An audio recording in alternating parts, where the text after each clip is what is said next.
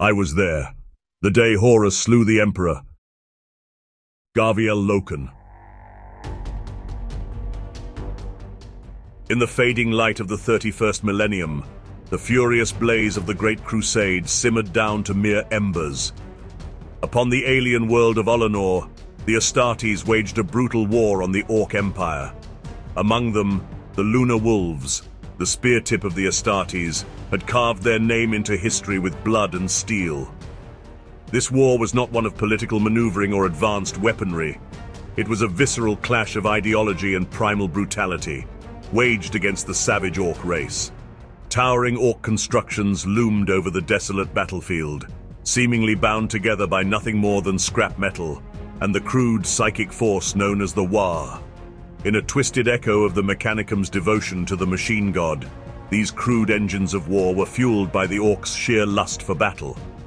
This fervor juxtaposed sharply with the enlightenment of the Emperor's imperial truth, held high by the Astartes, though their superior weaponry was similarly maintained by the mysterious pseudo-religious rituals of the Mechanicum. In this theater of blood and grime, the Lunar Wolves displayed their prowess, every super soldier a testament to their Primarch's gene seed. The favored son of the Emperor, Horus himself, guided the Legion, positioning them at the vanguard of the Crusade. With the newest Mark IV armor and Terminator suits at their disposal, the Lunar Wolves were the first to engage with lost civilizations, the first to shine under the spotlight of fame and envy. Yet, unbeknownst to them, they were sowing the seeds of their eventual downfall, leading to a schism that would necessitate a complete reformation of the Astartes structure. With Olenor subdued, the Lunar Wolves turned their gaze towards the fringes of the Imperium, the far-flung stars where wayward human civilizations clung to existence. They found themselves drawn into a vast empire governed by a pretender to the Emperor's throne. Horus, however, wished to steer his legion away from a bloody war. He saw the twilight of the Crusade on the horizon, foreseeing a future of diplomacy and peace. The Lunar Wolves, notorious for their spear-tip assaults, had to learn to temper their inherent violence for the inevitable change. On Darwin, a world dominated by a false emperor, the Lunar Wolves were once again called upon to enforce the Emperor's will. Despite their desire for a peaceful transition, they were thrust back into the carnage they were all too familiar with.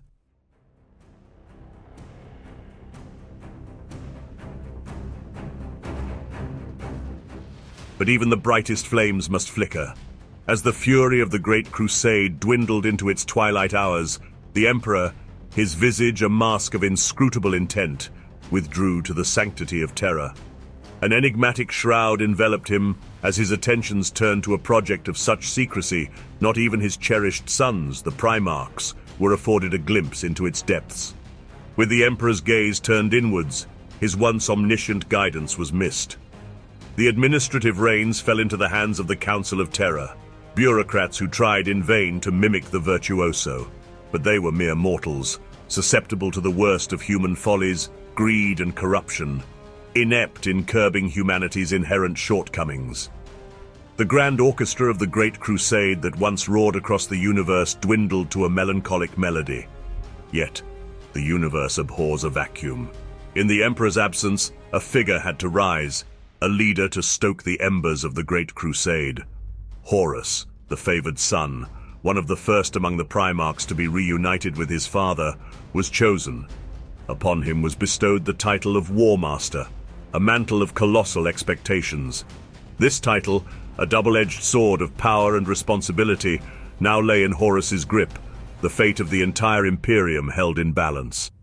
In the gloaming hours of the 30th millennium, the stage was set for the dramatic acts that would echo through the eons to come. 2 centuries had passed since the genesis of the Great Crusade. Horus, the newly anointed War Master, felt the tendrils of change stirring in his heart. Fresh from their savage victory over the loathsome green tide of Orcs at Ulanor, the Lunar Wolves stood poised on the precipice of a new epoch. Theirs was an existence spent in the gore-soaked trenches of brutal war, a crucible that forged them into the Emperor's most fearsome instrument. But Horus sensed the dawning of a new era, one pregnant with opportunity and fraught with peril. Little did he realize that the transformation he yearned for was a harbinger of unimaginable tragedy, a turning point that would catapult the Astartes into an age of eternal night. The unpredictable tempests of the warp hurled the 63rd expedition on an unforeseen trajectory. Some whispered that this was the malevolent machinations of chaos. Others dismissed it as mere cosmic chance.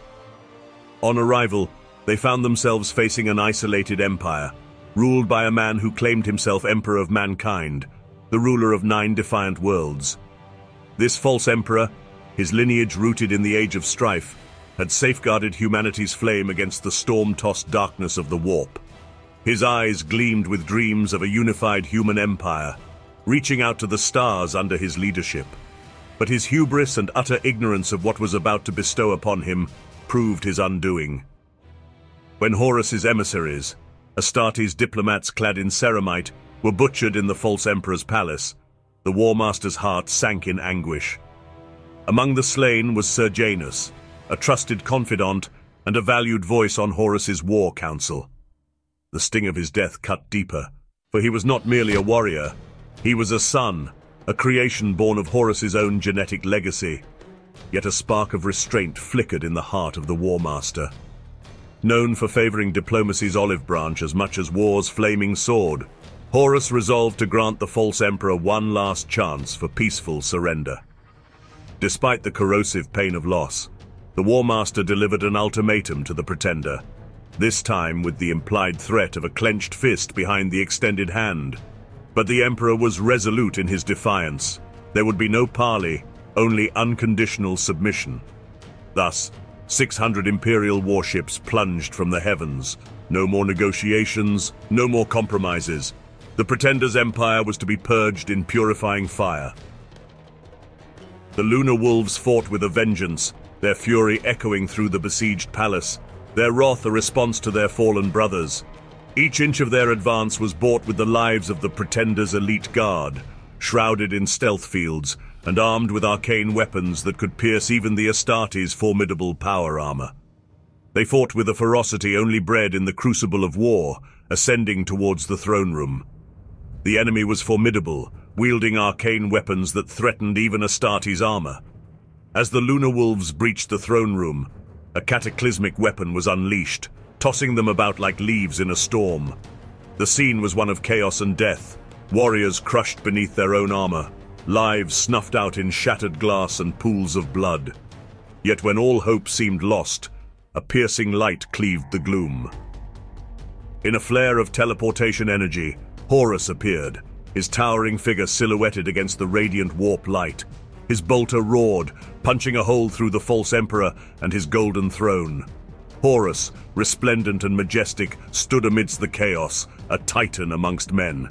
Smoke curling from the smoldering corpse, he bellowed his proclamation to the heavens, "And so will I deal with all tyrants."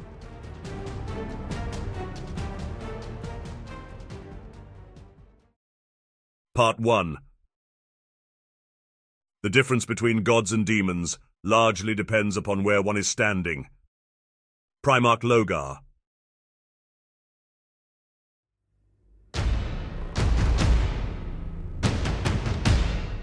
Historical accounts suggest that in this age, the Astartes were not ignorant of the taint of chaos, having fought the corrupted psychers and planetary infestations that it bred. They knew the dangers of the warp and the vulnerability of those who dared to navigate its treacherous currents. However, it was during this time that the corrupted blade of chaos carved a fresh wound into the Lunar Wolves' history. Captain Loken, newly appointed Mournival Council member to Horus and commander of the 10th Company, bore witness to a brother's fall. Xavier Jubal, once a trusted brother, fell prey to the insidious influence of chaos. It was in the shadow of the Whisperheads, a bastion held by fanatical defenders rebelling against the Imperium, which Jubal's fall would send shockwaves through the Astartes, revealing a dark secret that had been hidden from them for centuries. The Lunar Wolves had descended upon the Whisperheads like avenging angels, equipped in their newly minted Terminator armor. Their fellow Astra Militarum Imperial soldiers had faltered against the enemy for weeks, taking heavy casualties as they had fought for every inch of the battlefield. The Astartes had extinguished the lives of the 978 defenders in a mere 68 minutes without suffering a single loss. It was a grim reminder of the vast gulf between them and the beleaguered Astra Militarum soldiers. Yet even amidst this victory, a sinister whisper echoed in their minds, "Samus is the man beside you. Samus is death." It was a voice that could be heard over the comms to all those on the field.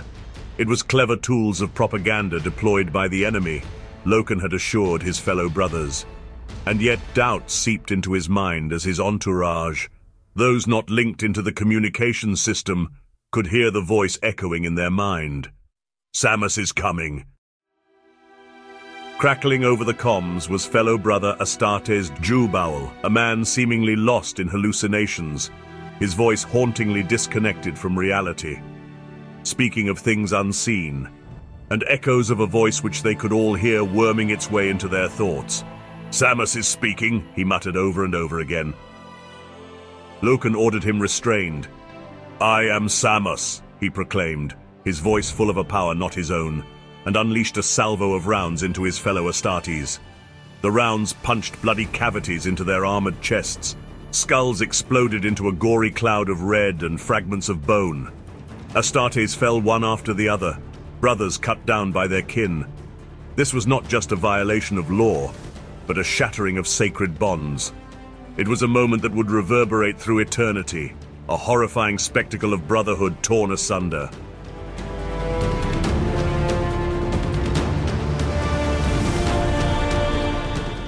Still, even as the gravity of the unthinkable unfolded before them, none of the remaining brothers moved to restrain him. Loken, gripped by determination, lunged at Jubal, even as the rogue Astartes continued his deadly fusillade, his bolts biting into ceramite and flesh alike.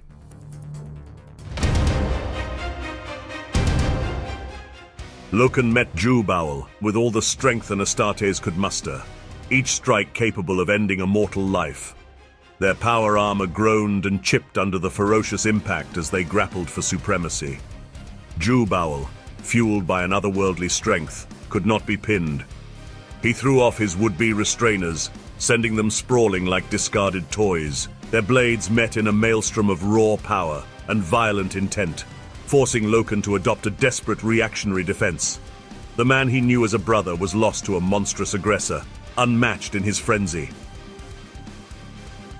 Their grim ballet of war continued until Jubal, in a triumphant roar of "I am Samus," plunged his sword into Loken's shoulder. But it was a Pyrrhic victory, for in doing so, he presented an opening to Loken. With a grim set to his jaw, Loken drove his sword through Duval's chest, the point erupting from his backplate. "Samus is done," Loken spat, his words a bitter elegy to a fallen brother. The Lunar Wolves had been exposed to a dark secret, and the ghost of a threat they had only begun to comprehend. As the echo of Duval's final words rang in their ears, they were forced to reckon with the reality of the darkness within their ranks.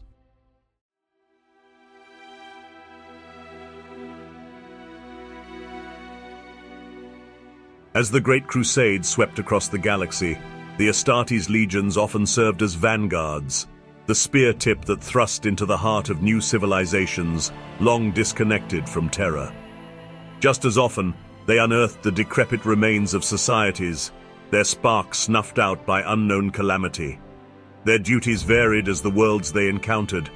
Sometimes they were to confront giant bipedal lizard warrior species, who were ferocious as they were tough.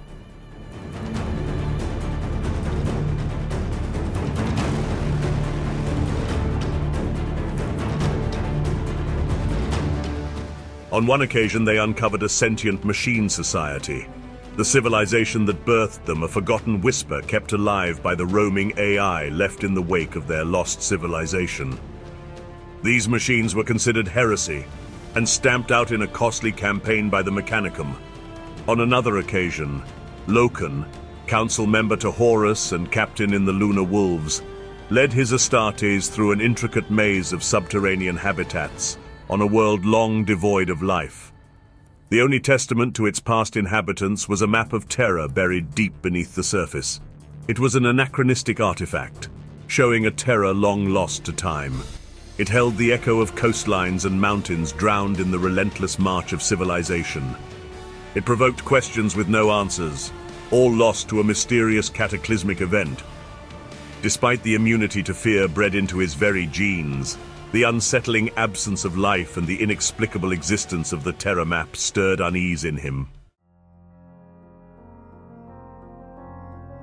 Reeling from the horrors of the encounter with Xaver Jubal, Loken sought the presence of the renowned iterator Sindaman. Sindaman, a master orator, was revered across the Imperium for his insatiable quest for knowledge and his deep understanding of the human psyche. Are spirits real? Can a man truly be possessed? Loken found himself asking Sindaman, his voice barely above a whisper.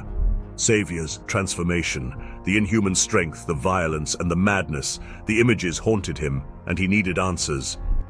Sindaman looked at Loken, his gaze steady, eyes gleaming with a tranquil confidence. He dismissed Loken's question with a logical explanation. A malfunction of the gene seed, a debilitating disease that drove him to madness and violence, he offered. Sindaman's words were crafted to soothe, to dispel the terrifying possibility of the supernatural. But despite the iterator's conviction, Loken's disquiet lingered, a seed of doubt firmly planted.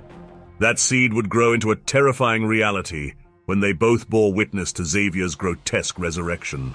The once proud Astartes, bound and grievously wounded, now stood as a mutated abomination, his humanity ravaged by the warp's touch. His form expanded and twisted in ways that did not make sense, as he seemed to flicker within the spectrum of reality, his flesh bloating and rotting, and his eyes became pools of blood. Loken emptied his bolter into the monstrous entity Duval had become.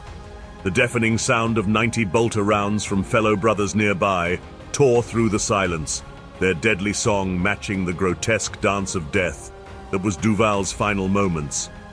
They burned the remains, ensuring that the nightmare was truly over. Yet the night's revelations weren't over. Horus, the War Master himself, shared the bitter truth with Loken, a truth known to the Emperor and a select few, of the warp and the grotesque entities lurking within its depth. Loken's mind, already stretched to its limits, grappled with the new revelation. This was the universe's dark secret, a secret he now shared. The Great Crusade, he realized, was not just a war for reuniting humanity. It was a war against the nightmarish entities that lurked in the shadowy corners of existence, and it was a war they could ill afford to lose. Loken had stood face to face with the abominations of the warp, the ghostly specters that invaded the minds of unshielded psychers, yet his experience had never extended beyond that. Horus, his countenance unreadable, echoed Loken's sentiment. "There is a stark truth, Loken," he began. "None can claim to truly understand the warp, not even the Emperor himself. We exploit the warp, harnessing it as a conduit between the stars, but it is so much more. It teems with potent, untamed energy, neither good nor evil, but raw and primordial. The warp births apparitions, demonic specters that suggest an archaic cosmic scheme, one formed by gods and the supernatural. But we Astartes have cast off the superstitious shackles that once bound humanity. We see these warp spawn not as spirits or demons, but as echoes of a realm we scarcely comprehend.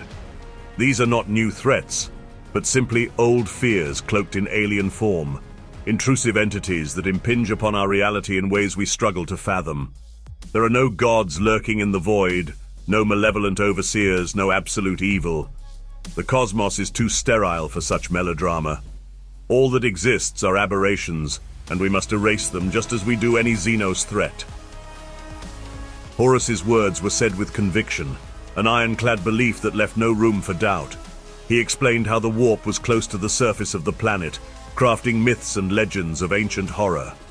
The warp was let loose, and you paid the price. Dubal was vulnerable, his anger leaving gaps for the warp to exploit. Samus was a voice from that realm, anchoring itself to the flesh of Xavier. There was a warp storm just before the incident, The data is undeniable. Why is so little known about the warp? Loken found himself asking, his voice barely more than a whisper. Because so little can be comprehended, replied Horus.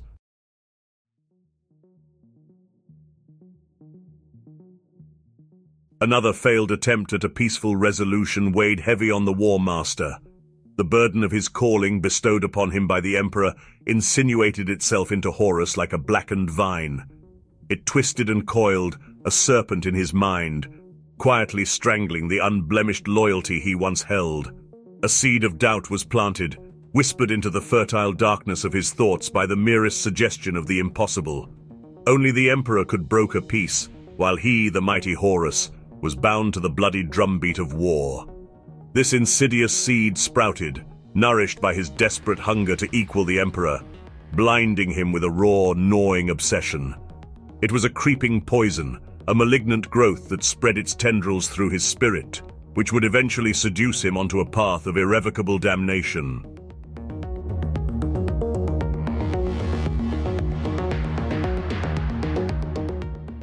Part 2. You are walking along the shores of a lake, Sindaman said to Loken. A boy is drowning. Do you let him drown because he was foolish enough to fall into the water before he had learned to swim? Or do you fish him out and teach him how to swim? Loken shrugged. The latter. What if he fights you off as you attempt to save him? Because he is afraid of you? Because he doesn't want to learn how to swim? I save him anyway. Private conversation between Captain Loken of the Lunar Wolves and primary iterator Sindaman. The War Master had his secrets, his unseen vulnerabilities hidden beneath a facade of steely command. Only a select few were allowed past this barrier. His Mournival, a small council of veteran Astartes, served as his closest confidants, advisors, and mirrors to his own tumultuous thoughts. However, a schism was starting to spiderweb its way through the once solid foundations of the Mournival. Horus, striving to decipher the Emperor's will towards peace, was beginning to paint with broader, more complicated strokes. A few among his trusted council, however, rebuffed this change. The pushback twisted the air with tension, sparking fierce disputes that etched lines of resentment on the face of their unity. The War Master's tolerance had its limits. He bore his fangs, reminding the Mournival that he was the appointed executor of the Emperor's will. His word was law, his decisions final. But tensions had risen, and with it the beginnings of a fragmentation of the Mournival. These would not be the only tensions that Horus must contend with. The Primarchs, demigods wrought from the Emperor's own flesh, bore the complex ties of siblinghood, a maelstrom of rivalry, envy, affection, and deep-rooted love. Horus and Sanguinius, the Lord of the Blood Angels, shared a bond forged in the crucible of battle and camaraderie. It was a relationship of mutual respect, a playful dance tempered by solemn gravity when the situation demanded. Sanguinius, beloved by the stars themselves, emanated kindness and charisma, standing as a beacon amidst the cosmos as the head of the 9th Legion. Sanguinius counseled his brother. He saw the fractures amongst the Primarchs, a chasm that Horus must bridge. Dissent and rivalry, he warned, could not be allowed to fester. Horus, however, roared against this counsel. There were those of his brothers he confided in and trusted, he exclaimed, such as Dawn and Guilliman, both military geniuses. Indeed, Rogel Dawn was perhaps the most finest military mind of all the Primarchs, and where Dawn was reserved and resolute, Horus, who was flamboyant and charismatic. It was said that Dawn was the unmovable object, and Horus was the unstoppable force. But becoming War Master had sowed discontent among the brothers, especially from those who felt it should be theirs. Angron was unhappy and jealous. Russ and Lion were cynical but resolved, and Fulgrim's unabashed arrogance was teetering on insolence that mocked the unity they stood for. But Sanguinius persisted, his words carrying a soft insistence that masked their steel. He implored Horus to accept the Emperor's gift, to announce the Lunar Wolves as the sons of Horus, and thereby reveal the trust and power granted to them by the Emperor himself, and soothe the concerns of his brothers. In the twilight hours of the Great Crusade, the Remembrancers joined the Astartes legions at the spearhead of war. These sanctioned historians, scribes of the cosmos, were entrusted with the task of etching these pivotal epochs into the bedrock of history, creating glimmers of truth within the murky depths of the imperial narrative. They were viewed by the Astartes with trepidation, perceived as bureaucratic encroachment and harbingers of changing times. However, it was through their records that the Astartes were revealed as individuals, each with their own idiosyncrasies and strengths. Some humorous, some stern, some renowned for their swordsmanship, others for their mastery of the bolt gun. They were more than weapons, they were individuals, and this humanity would soon prove to be both their greatest strength and most profound vulnerability. Among the distinguished individuals accompanying the Great Crusade were the iterators, masterful orators and skilled persuaders. They spun narratives of propaganda, broadcasting the imperial truth throughout the farthest reaches of the galaxy, bolstering morale, and propagating the Emperor's divine mandate.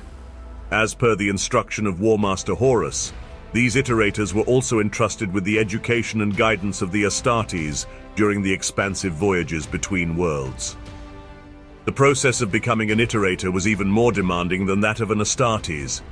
Where 1 in 1,000 might be physically and mentally robust enough to withstand the integration of flesh and bone into armor, only 1 in 100,000 could aspire to the intellectual and rhetorical prowess demanded of an iterator.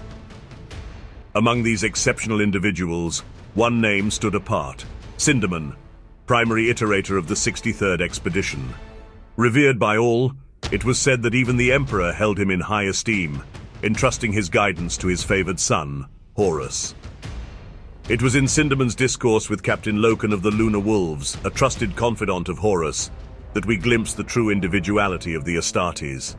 In a secluded exchange, Loken, already troubled by the increasing influence of the lodges and the insidious tendrils of chaos, was provoked by Sindaman to reflect upon his place within the Imperium. Loken confessed, as a warrior, he was a man of conscience, driven by unwavering faith in the Emperor and his cause. Yet as a weapon, he was devoid of conscience, existing only to kill until instructed otherwise.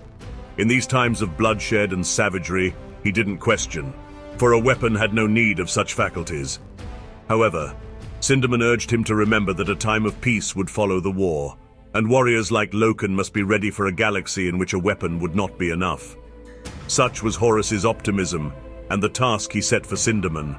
Yet the peace that was promised seemed a dwindling fantasy, and many brother Astartes believed that the Imperium was destined for the eternal night of war. Sindaman left Loken with a final musing: when empires defy us, it is necessary to bring down the Imperial fist upon them, and the Astartes are indeed the armored gauntlet of this force. However, we must not forget that the fist can also be an open hand of friendship. Sindaman leaned closer to Loken, whispering, "We are mighty because we are just and not the other way around. Never forget that." These words of caution echoed a bloodstain on the Imperium, a time marred in secrecy known to few, in which the Thunder Warriors which came before the Astartes were wiped out, because they could only be a fist, but never the open hand. Deep within the gargantuan bowels of the Astartes war vessels, secret meetings were held, veiled under the guise of lodges. These clandestine gatherings were not sanctioned by the Emperor, and the Primarchs who were aware of their existence merely turned a blind eye.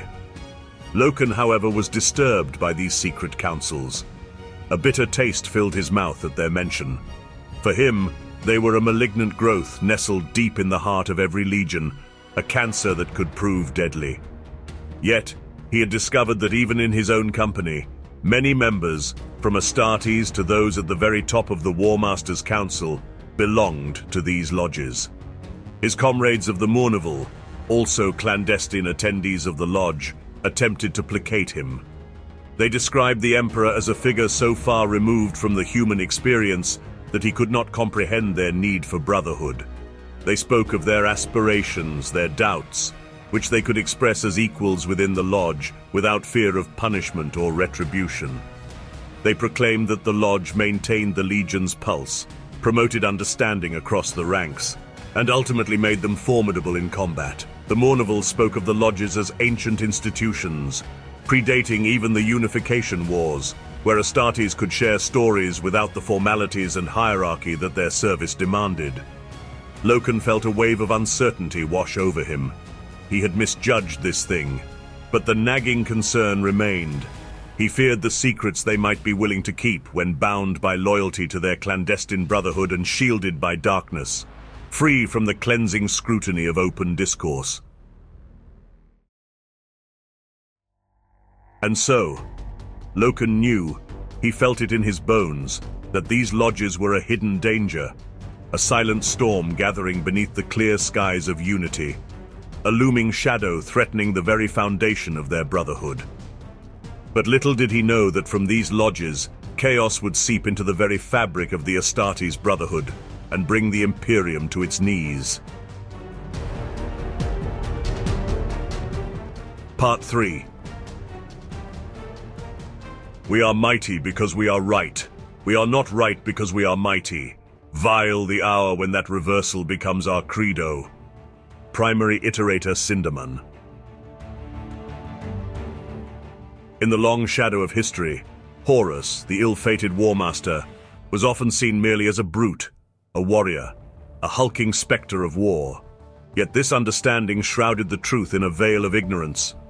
Horus was not simply a pawn of chaos, but a grand chess master, a virtuoso of the political grand stage. He bore not just the steel of a warrior, but the guile of a seasoned politician, the introspection of a philosopher at war with himself, and the persuasive allure of a diplomat. When the time came to admonish his fellow legions, he did not wield his fist, but turned instead to his most cunning weapon, the Mournival. Like hounds, they were unleashed, their snarls echoing the discord that Horus intended to knit into unity under his own shadowed banner. The grand theater of war played out, a maddening pantomime that veiled Horus's machinations, even as scorn simmered for his counsel. The aftermath of a war, bloody and grueling, had etched itself into the steel of Horus's resolve. Across 2 embattled planets, his war machine had roared, leaving naught but ashes in its wake. It was here, amid the aftermath, that the War Master found an opportunity for redemption, a phoenix rising from the ruins, cloaked in the majesty of a newly discovered empire, the Interrex. They were an empire gleaming like a rare jewel amidst the infinite expanse of space, were his chance to clasp the elusive hand of redemption. The Interrex were a grand spectacle of civilization, their societies shimmering with advanced technology, as majestic and graceful as the soaring spires that pierced their skies. Yet beneath this veneer of civilization, the Interrex harbored a deep-seated paranoia, their suspicion wound tight around their every action. Horus's diplomatic envoy was met with the cold, silent indifference of stagnation, the Interrex stalling, a creeping dread coiling its way through their dealings. The Interrex bore the gene seed of terror, a shared ancestry that tethered them to the same hallowed ground as the Imperium. They held terror in a sort of awe, a reverence that could be a bridge to bond them with Horus's relentless expeditionary force. Yet, trepidation clung to their hearts. How could they trust one who bore the title of War Master? A title that rumbled with the thunder of war, a stark antithesis to the tranquil philosophy of the Interrex. The veneer of peace began to crack as sinister undercurrents stirred beneath the surface. Uncertainty rippled through the ranks, the coming storm brewing in the hearts of warriors and diplomats alike.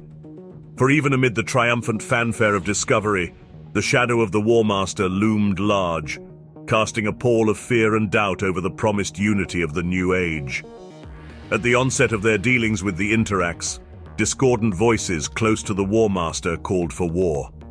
Their tolerance for the Xenos engendered a chilling horror within the War Council. Horus, ever the stoic, eased his council's fears. His voice, steady amidst the rising tensions, decreed that the Interrex should not and will not be subjugated. A steely resolve flashed in his lupine eyes, a refusal to repeat the mistakes of the past.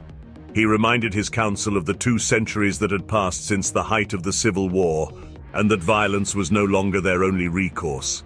He would not succumb to the ruthless dictates of an ideological creed others believed the Emperor set. In the shadows of the strategy room, Horus found solace with his confidence.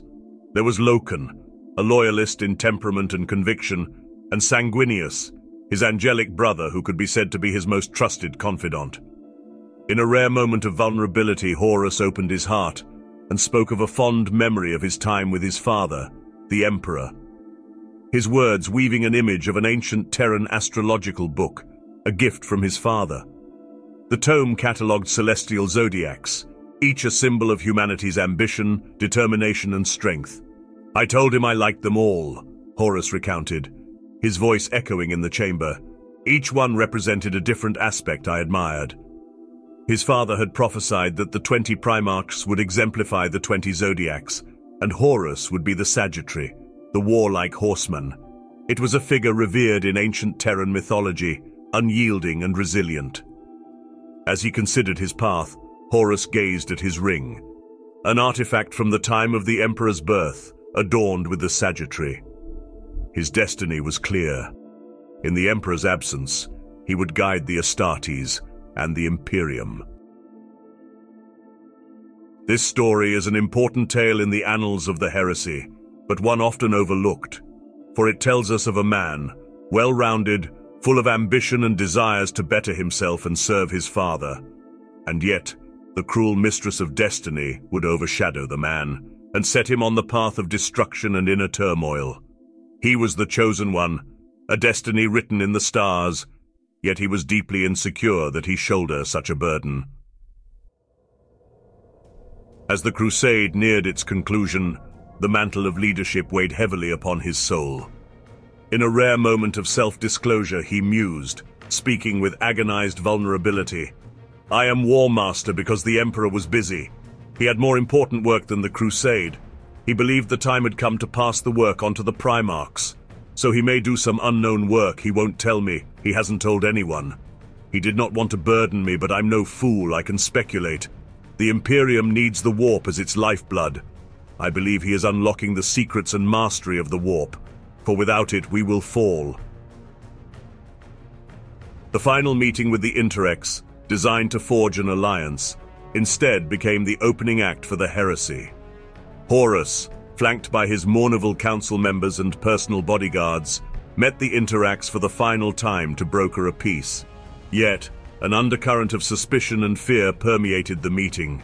They harbored deep-rooted paranoia about chaos infiltrating their society, and to them, the War Master was a mirror reflection to all they understood about chaos. During negotiations, the flames of suspicion were fanned when a dangerous weapon of chaos was stolen from their hall of devices. Despite their paranoia, the Interrex's warriors were honorable, demanding the Astartes' disarmament. But the Astartes, with their War Master on the planet, would not yield. The venerated bodyguards of Horus, alongside the steadfast Astartes warriors, tore through the Interrex ranks, carving a path towards their commander. There they found him, attired in the humble garb of diplomacy, white robes and deprived of weapons and armor. He barked orders at his guards, a tempest of resolve and determination. Yet even in the thick of the melee, he sought answers, the unraveling of this tapestry of betrayal. In the smoldering ruins of the Hall of Devices, the Interrex's accusations hung heavy in the air. "What has happened here to cause such sudden offense?" he questioned, his voice echoing in the chaos. The truth was revealed in the words of the dying guardian to the Hall of Devices. The weapon had been stolen, and they were the culprits. Horus gazed upon the devastation and recognized the precipice they now teetered on, a chasm of inevitable war. Horus screamed into the sky, "Why have you tasked me with this, Father? It is too hard, too much to do alone." He lamented into the inky void, a mournful aria echoing amidst the chaos. In the heart of battle, the line between the Emperor's son and the War Master blurred. In that moment, an arrow buried itself into his bicep, and an Astartes son fell before him. He was jolted back to the raw reality of the moment. Picking up a fallen Astartes weapon, he growled, "If they are to fear us, let us give them a good reason. Illuminate them." The day bore witness to the fury of the War Master, a tempest unmatched. He claimed his destiny, his title, with an unwavering resolve that echoed across the cosmos. His lunar wolves, his sons, would now bear a new title, one that would etch their deeds across the annals of time, the Sons of Horus. Yet even amidst his triumph, the gnawing roots of distrust and paranoia began to claw their way into his heart. Chaos, like an insidious plague, had already seeped into the Astartes, and it was only a matter of time before its malevolent grasp ensnared the War Master himself, threatening to crumble the Imperium from within. In the coming decades, the imminent fall of the War Master would bring the Imperium to its knees and tear the Astartes Legion asunder. Thank you for listening. If you enjoyed this tale, consider listening to the full audible book, Horus Rising by Dan Abnett. Affiliate link below.